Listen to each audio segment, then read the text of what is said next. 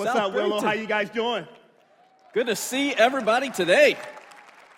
If that was Sunday at the Masters, that would be okay. Willow, how are you doing? All right, that's a little bit better. It's a little bit better. Well, as Dave said, my name is Ed, and I'm here with Pastor Sean today, and I can't wait to share with you the word that God has given to us today. And for those that are joining us online, thank you so much for being with us. You know, as a pastor, you get an opportunity to be able to be at the front seat of history often. Sometimes you get an opportunity to see people get married and take their first steps with Jesus Christ. Sometimes you get an opportunity to be able to see new life in Christ and partner to do things that are greater than yourself. But you also have an opportunity sometimes to sit with people and hear a difficult report from the doctor. Sometimes you sit with people and you have an opportunity to hear the pain that they've experienced from spiritual leadership. Pastoring is a challenge. But I will never forget what it feels like to sit with someone who is close to death. You see, something happens when people are close to death. They don't have much time, Sean. They don't spend much time mincing words. Their filters are low, but the clarity is high. And such was the case last summer with a friend named Al. You see, Al was a person who would come to me after the service and give me a hug. Al was the guy who would ask how he could pray for me, but I received a phone call that I needed to go to the hospital downtown to be able to spend time with Al and his beautiful wife because cancer was ravaging his body. And I hate cancer with a passion. And as I looked in his eyes, as I saw him hanging in the balance between going to be with Jesus Christ and experiencing a day that we all hope that we can experience, and seeing that he was getting ready to leave his family, he asked me to tell people three things. He said, the first thing, Ed, I want you to tell my wife that I love her. And she's the greatest gift that God's ever given to me. The second thing I want you to do is I want you to tell my kids that I love them and that I couldn't be more proud of them than I am right now. But the third thing that he told me is he said, Ed, I want you at my funeral to preach the gospel. I want you to tell my family and my friends about the person who changed my life and who gave me eternal life. And I said, I can do that, Al. There's a lot of things I can't do, but I can do that, my brother. I promise you I'll do that. And it reminded me of a little church that started in 1975. A ragtag group of people who had the audacity to believe that God could reach people far from Christ. And the fact that that same church is still committed to doing the same thing today, of reaching people with the gospel of Jesus Christ. Aren't you glad to be a part of a church like Willow Creek?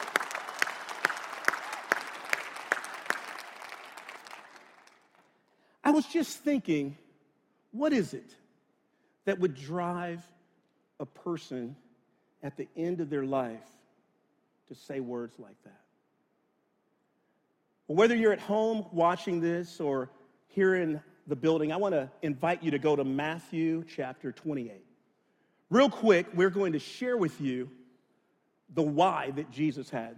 You see, Jesus said a few words toward the end of his life as well. And he was hanging out with his apprentices, and late in Matthew 28, we find out in verse 16 that he says to his apprentices, I want you guys to meet me at a mountain right outside of Galilee. And when we meet at this mountain, there's some things that I want to share with you.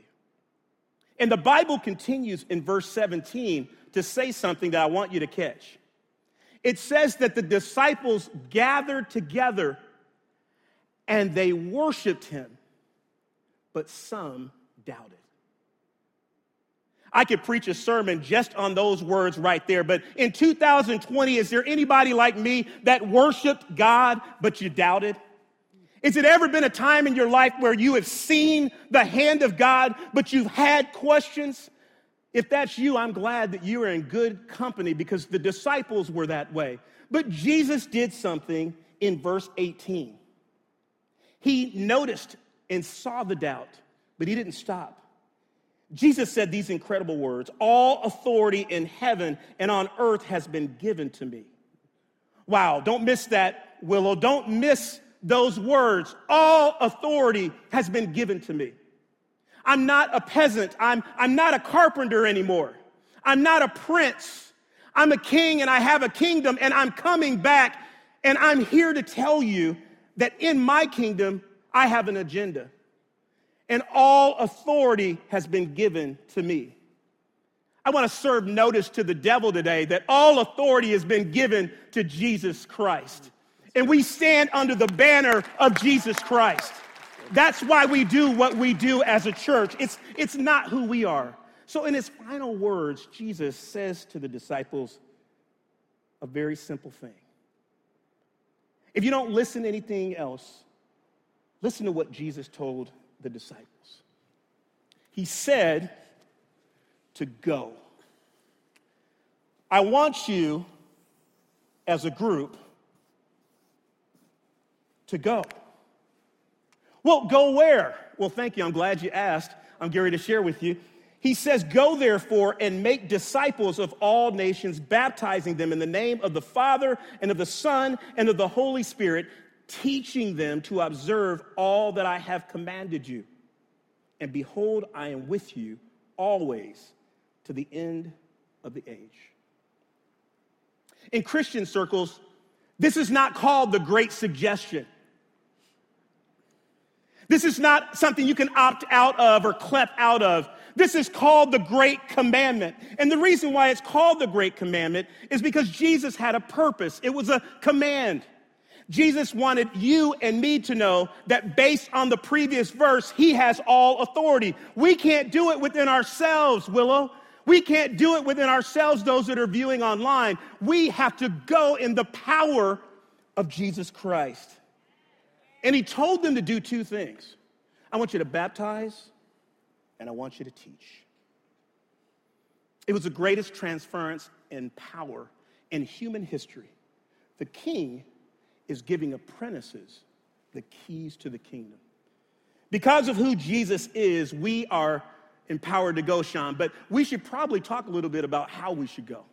It's a great piece, Ed, but you think about, again, like Ed mentioned, going has been at the heart of Willow Creek since 1975, and probably even been in the hearts of the leaders before that. Yeah. And though the methods have changed over the years, the mission has never changed. We've always been about the mission of Jesus.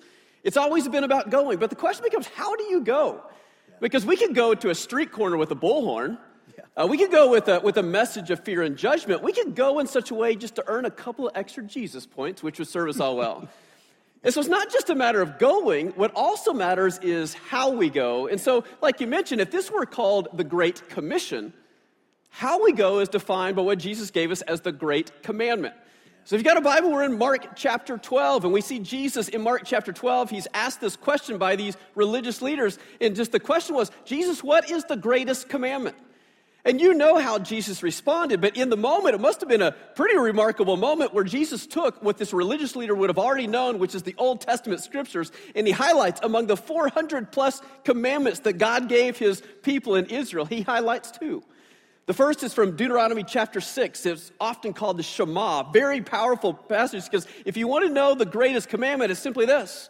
Love the Lord your God with all your heart, with all your soul, with all your mind, with all your strength. That is the heartbeat of who God is and what he's called us to be. That's the how we go. Now, but notice in Mark chapter 12, not only did he give us Deuteronomy chapter 6 and the Shema and the love God with everything, notice what he also says. He says, and the second commandment is just like it. He says, love your neighbor as yourself. There is no commandment that is greater than these. And so if Jesus calls us in the Great Commission to go, the question becomes how we go, and the how we go is love. Like we go in a loving way. Now, as I think about what that looks like, when Jesus talks about these great commandments, again, he was asked what's the greatest commandment, and he actually gives two responses to one question, right? It's almost as if he's saying, in order to love God fully, you also have to love your neighbor. And if we were to ask the question, who is our neighbor, what we realize is there's no out clause. It's not as though Jesus says you can love this person, this person, this person, but you don't have to love Larry. I guess Larry's a little bit hard to love sometime. My apologies for anybody in the room named Larry, but you're with me, right? There's no exception clause to whom God calls us to love. And so God calls us, we're to love our rich neighbor and our poor neighbor. We're supposed to love our homeless neighbor, our gay neighbor, our Muslim neighbor. That God calls us to love our annoying neighbor, our Republican neighbor, our Democrat neighbor. There is no exception clause we're called to love. So if you ever want to know that God's great commission is to go, how we go is the great commandment that we are supposed to go in love. It's supposed to define everything that we are and everything that we do. And so when Jesus talks about being the salt of the earth, the city on a hill that cannot be hidden, that's because when we go in love in the way that Jesus loved, we go in love in radical and unconditional types of ways. It helps people understand the gravity of the grace, the love, the mercy of our great God. It's not just that we go. It's about how we go. With a loving, serving, sacrificial posture into this world that God has called us to go. But Ed, I would argue that it's not just about how we go. I would also argue that love is why we go. Again, when you think about when we go, sometimes we feel this evangelistic challenge and we think, man, I've got to do that because I'm obligated to do so, or somebody's twisting my arm hard enough, or maybe I feel somewhat spiritually guilt-tripped into it. We don't go for those types of reasons. Love is not only how we go, love is also why we go. Because the truth is, if your life's anything like mine, my life has been wrecked by the good news of Jesus. My life has been transformed by the good news of Jesus. I am no longer the same person today that I was the days before I met my Lord. The love of Jesus has wrecked, has transformed, has changed me from the inside out. My friends, I got a long way to go. But I'm not the person I used to be because of what God has done in my life. And so the reality of it is I'm compelled to go because of a loving God and what he's already done for me. That we have this all-knowing, all-powerful, all-present God who lived a perfect life, who died he died a sacrificial death, that overcame that tomb so that you and I could find life, could find peace, could find hope, could find freedom. My friends, I'm convinced that changed people change people. And when your life becomes so transformed by the love of our great God, we're compelled, we're called to go into the world, to be the light, to be the salt, to be the hands and feet of Jesus to this world who so desperately needs him. And so we're called to go, but how we go? We go in love. Why do we go? In love. It's the greatest commission coupled with the greatest commandment. But Ed, I think there's actually still a piece missing to this equation. It reminds me of years ago. I think I was in college. I was at home for Christmas break. And my mom had this great idea that we would do this family activity and we'd put a jigsaw puzzle together. She meant to get a 500-piece puzzle. She accidentally got a 5,000-piece puzzle. And so what was supposed to be just a couple of hours of fun, as a family together, turned into this laborious effort over the course of the entire, Christmas break. We were home for, 2-3 weeks working on this puzzle. But the moment, if you've ever done a large jigsaw puzzle, when you finally get to the end, it's like this climactic moment that we've been waiting for, for weeks. And we got down to probably 20 or 30 pieces. We called the whole family in because we all wanted to be together, when we finished this thing. And so we started putting piece after piece in. It starts going a little quick toward the end. And wouldn't you know it, we got to the very end, and there was a piece missing. My friends, I want to cry in this moment, going back to that moment. I mean, it was wrong on so many levels. Now, thankfully, my dad's an engineer. He's a really resourceful guy. And so what he did is he took the box top to the puzzle. He took it to Kinko's, a copy place. He blew the image up the size of the puzzle. We went home, we laid that over the puzzle. He cut out the exact piece, put it on a thin piece of cardboard. My friends, we popped that piece right in. It was amazing. It's an amazing moment, right? And so I kind of think about this. It's an amazing commandment. We got to go, and we got to go in love. But there's something tells me that there's a piece that God still wants to pop into this equation that brings us to fruition. Tell us about that piece. I tell you, I've been thinking about that piece, and I'm so glad I wasn't a part of that 5,000 piece puzzle. But I would say one of the things that God has allowed me to have a front seat on is the reality of something that is part of love. Because we quickly move to relationship and hugging and saying we love one another. But the last time I checked in the northwest suburbs of Chicago, many churches are struggling with what it really means to love. It reminded me in 1995 of a story that I was present. Bruce Kuhn, a Broadway actor, does the entire Gospel of Luke by memory. You can Google it, it's amazing. But he was having a Q&A session at the end of his presentation. And a woman asked, how do you love people as an actor on Broadway? And what he said, Sean, is something that I'll never forget. He said this: I've never met a person who hates Jesus. It's just the Christians they can't stand. I want to say that again. I've never met a person who hates Jesus. It's just the Christians that they can't stand. How humbling that those words are as we think about the reality of our lives today. Do we act toward one another and other believers in our community in a way that people would see and say that they see us by our love?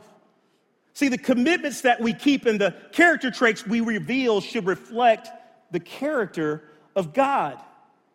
My friend Jeff Henderson puts it this way. He says that so often the church is known what we're against. But I believe we're coming to a time where God wants the church to let people know what we are for.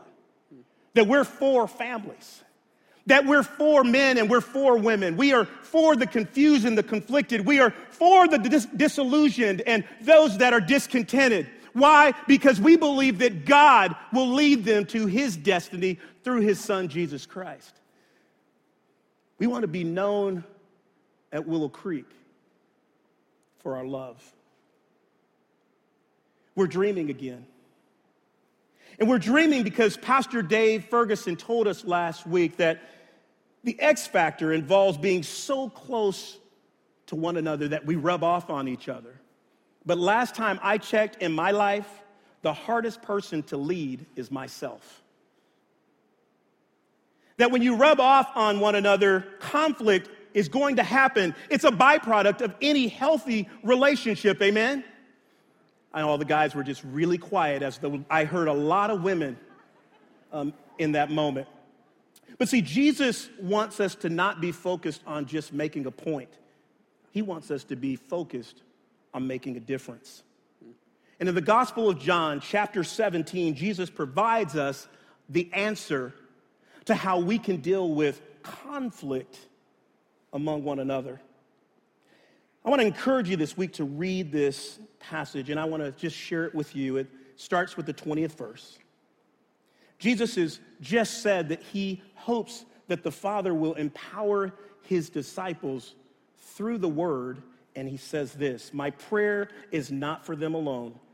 I pray also for those who will believe in me through their message, that all of them may be one, Father, just as you are in me and I am in you. May they also be in us, so that the world may believe that you have sent me. I have given them the glory that you gave me, that they may be one as we are one. I and them and you and me, so that they may be brought to complete, and here's the word, circle it, unity. Then the world will know that you sent me and have loved them as you have loved me. See, the reality is God, through his son Jesus, is saying, I desire for you to be one. I desire for unity to be the reflection of who you are. Your pain is not permission to hurt others. Your pain is not permission to not reflect the joy of Jesus Christ.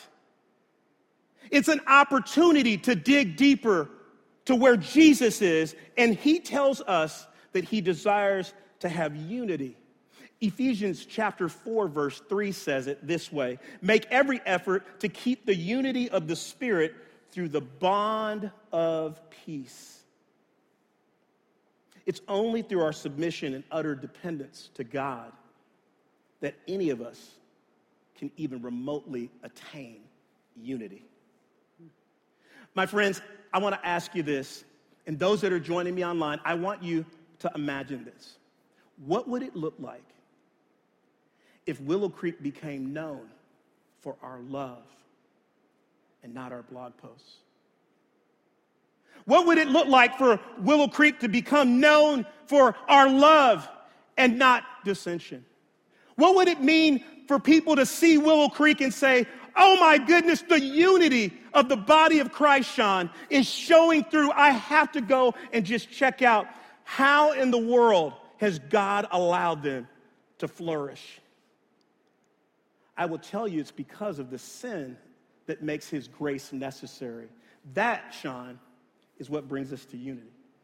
I mean, so that's the heart, right?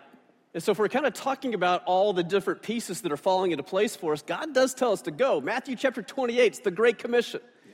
We talk about it's coupled with Mark chapter 12, it's the Great Commandment. Yeah. But I wonder if we think about it in coordination with John chapter 17, which I would call the Great Collaboration. Yeah. That it's all about what it looks like to do it together. Yeah, that's good. That we become people that we go, love, together. And it's at the heart of who God is. It's the heart of what God desires to see in his people and in his church. And so you start thinking about this idea of being together, this idea of unity. And again, we might ask the question, like, why? Why is this so important? And I would suggest that there's a myriad of reasons why unity really matters. But as I think about it, I think that there's probably two that really stand out, at least for me. One is, I am convinced that when we really come together, when we're really together, we are just flat out better together. Yeah. That we can do more for the kingdom of God, that the kingdom can be expanded in greater proportions if we're willing to actually come together. It reminds me of this age-old illustration. Maybe you've heard it before, but the power of really strong horses. Like, think Clydesdale type of horses. And if you take a single horse that's called a pull horse, and they're trained, and you put them, you harness them up, I'm told that these pull horses, they can pull up to about 8,000 pounds. It's unbelievable. A couple more than I'm able to do myself. They can pull 8,000 pounds on their own. Now, if you take two of these massive beasts of animals and you train them both and you harness them up together, you wonder how much they're able to pull together. You might think when you have twice the horsepower, like literally twice the horsepower, you might think that they'd be able to pull twice as much weight. But do you know, instead of pulling 16,000 pounds together, they're actually able to pull up to 24,000 pounds together. Twice the horsepower, 3 times the result. And I'm told if you take these two horses and you actually train them to actually work together so that they actually lean off of each other's strengths and that kind of thing, that they could actually pull up to 4 times what one of them would be able to do on their own. There's something about the power of team when you're willing to come together and work together and strive together and be focused together and accomplish the mission together. We can do way more together than we would ever be able to do on our own. Amen. And I think the same principle applies not to just horses. I think the same principle applies to any team. How many sports fans do we have? You know, you kind of think about even in sports, the team that wins the championship oftentimes is not the most skilled and talented team. Now, you need skill and talent to win a championship, no doubt, but oftentimes the team that actually wins is the team that's figured out how to come together. They've got great chemistry. They're a great team. They figured out how to really work together. It's fundamentally about unity. It's about being together. And if that's true, not just with horses and sports teams, how much is it more true with the people of God? When the people of God come together, empowered by the Holy Spirit of God, what happens in the kingdom of God is greater than any of us could have ever imagined in our wildest imaginations, right? That what God can do in us and through us when we come together is quite remarkable. And so I think part of really what God is up to as we think about this and as he prays for our unity is because we just can flat out do more for the mission of Jesus when we're together. But my friends, I think there's even more at stake than that. And the reason I think there's more at stake than that, because if you go back to the prayer that Jesus prayed, he actually gives us the why of why he's praying this prayer. He says, then the world will know that God has sent Jesus. And that God had loved him just as that God loves us just as much as God has loved Christ, right? That then the world will know. So what's at stake? What's at stake is our witness in the world. My friends, we live in a divided world. But here's the truth. That's not a new truth. This world's been divided since Genesis chapter 3. That the moment the fall happened in humanity, this world has been divided over all kinds of different lines. And sure, this season feels more polarized, and sure, this season feels more volatile, but division and dissension is not new in our world. But God calls his people to something different. And God calls his people to stand up and to stand out and to look different, because it's only in the church that in the midst of conflict and tension, we offer grace. It's only in the people of God that you see forgiveness extended. It's only in the people of God that despite our differences, we can still come together, because what we discovered is that the mission of Jesus is greater than anything that could possibly divide us. And I'm even willing to set aside the minor issues to focus on the greatest mission that there is on planet Earth. My friends, we are better together. Amen. And our witness in this world hangs on it. Our divided world needs a united church. Amen. Amen. We have to come together. We have to come together. There's just too much at stake. And I've got a conviction that is growing and it is burning around this particular issue. I've got a deep conviction around it. That we've got to pray, and we've got to pray hard against any kind of spirit that would lead to division, because that is of the enemy. And we got to pray that the Holy Spirit of God would join us in one heart. And that doesn't mean that we brush things aside that need to be dealt with. And that doesn't mean we sweep under the rug the stuff that we don't like to deal with. It doesn't even mean it's an absence of conflict. It just means that we are willing, despite our differences and despite the challenges, that we realize that there is a mission, there is one who is greater than us. And for his sake, for his mission, we will come together. I mean, fundamentally, my friends, I believe that we are better together. It is together that we can love the brokenhearted. It is together that we can transform communities. It is together that we can come alongside those who are in addiction and help them find a sense of freedom. It's together that we pour into marriages that are on the brink of divorce. It's together that we can lean in and learn from our global partners. It's together that we stand for justice. It's together that we serve those in need. It's together that we plant churches around the world. Yes. It's together that we build life-changing community. My friends, we are called to go about, we are never called to go about this mission on our own. We're called to do it together. May we, as a church, Willow Creek Community Church, may this mark our lives. We will be people who go, love, together. Would you say that with me? We're going to be people who what? We go, love, together. One more time like you mean it. We're going to be people who go, love, together. God, that is our prayer. Our prayer is that we would be a church who follow your great commission and we go to this world who desperately needs your hope. But God, we be a church that we go in love so that people see a reflection of who you really are and your genuine character. But Father, may we do so in such a way that we do it together. It's the great collaboration. God, would the Holy Spirit of God come in us, work through us, bind us together so the world might know the one who sent us. We love you. We say thanks in Jesus' name. Amen. Amen.